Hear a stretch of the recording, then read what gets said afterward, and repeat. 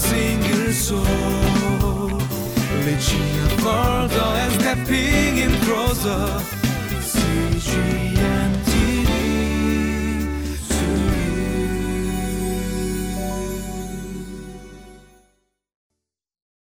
Hello everyone, welcome to Living Life. Today is January 15. When I read today's passage, I'm reminded of Mark chapter 4, the parable of the sower. I'm continuously reminded of when the kingdom of God, the seed is planted in different types of soil, it bears and it grows differently. In today's passage, I see an utter failure, the inability to hear the word of the Lord, but also the failure to have it grow in one's heart. As we look into the story of Herod and the response to the message that John the Baptist gave to him, we see a response that is quite astonishing, even though he liked to hear the message from John the Baptist. So as we take a look in today's passage, we would like to kind of remind ourselves of the story, the parable of the sower that Jesus said in the previous chapter, in chapter 4. So why don't we take a look in today's passage and see how that is played out in today's story. Let us take a look.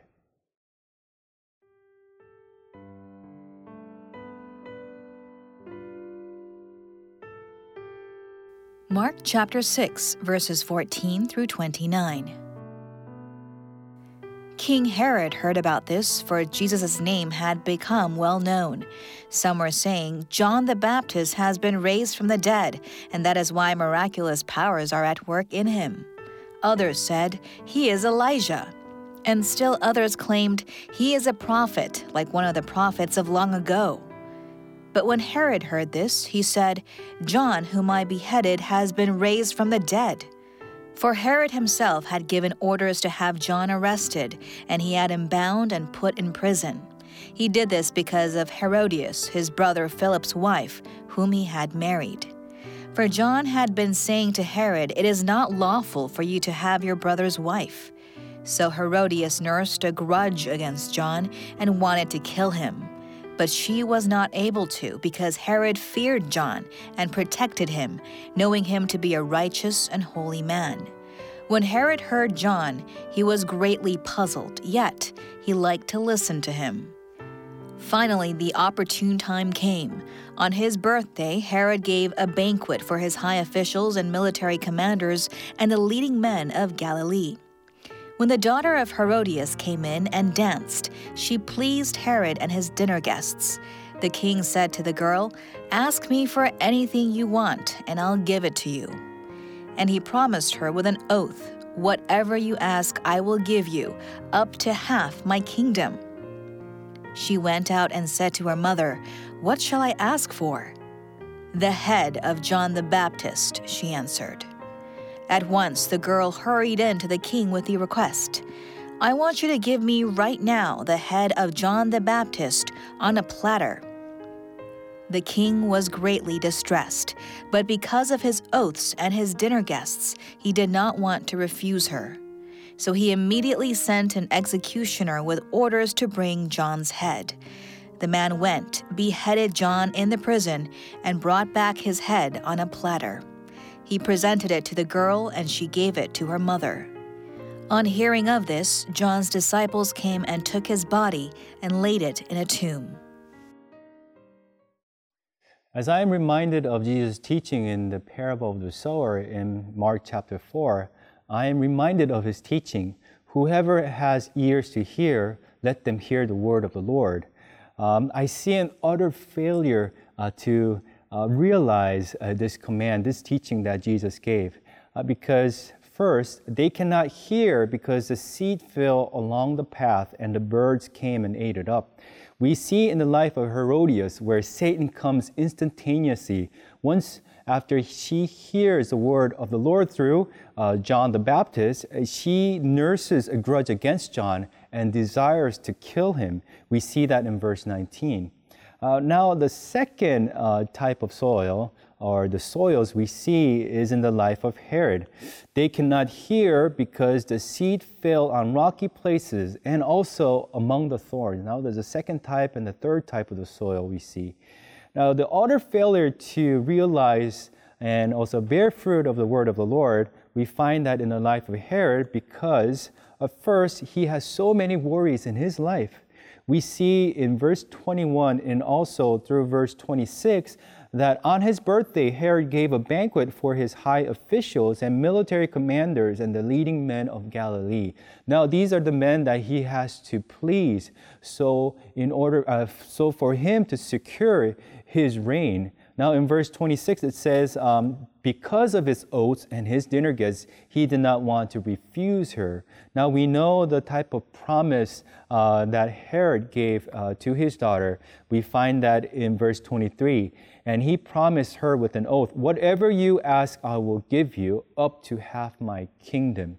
Now, this is the promise that he becomes bound by as the daughter through her mother, who is Herodias, as the head of John the Baptist. Now, because he has to please his men, he has to keep his promise because he's a king, so that he has to fulfill whatever he promised.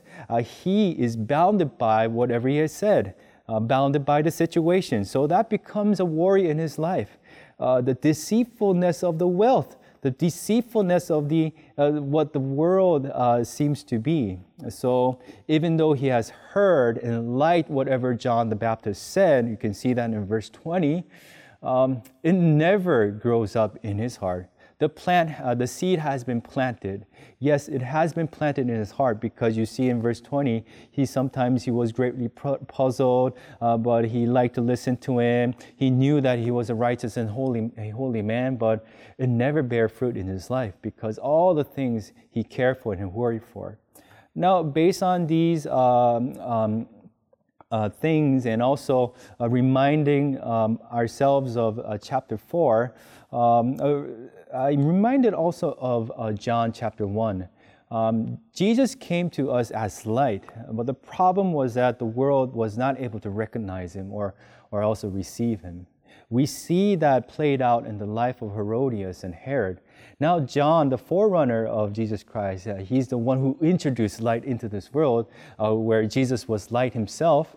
But even we can see how people respond differently, even though the same message of repentance is given out.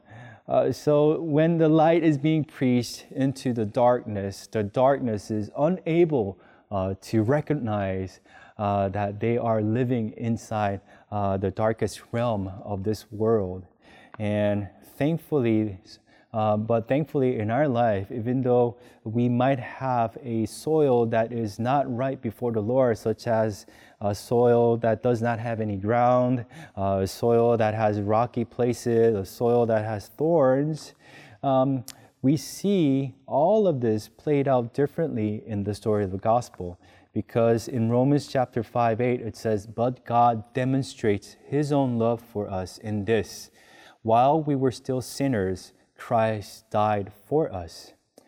Now we know that Herodias and Herod ultimately rejected all of this message of repentance by bearing a fruit of sin, by killing John the Baptist, rejecting John the Baptist, and ultimately later on rejecting Jesus himself when Jesus was arrested to be tested before Herod. But all of this, even though they fail to do, even though they listen, for us it becomes different.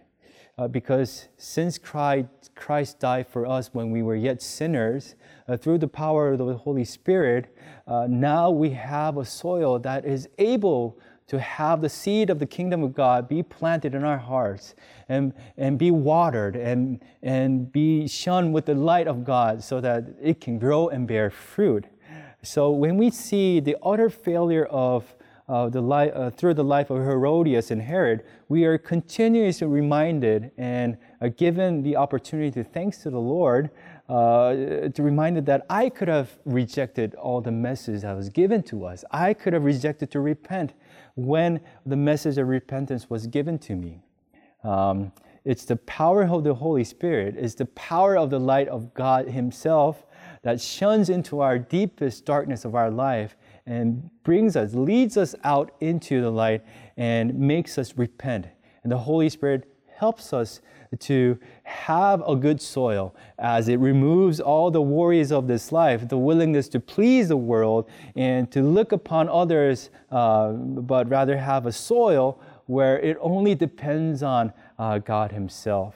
So overall, once again, I am continually reminded of the parable of the soil and also the grace that God has given us as He allowed us through the Holy Spirit to repent as we always continuously hear and meditate upon the word of the Lord.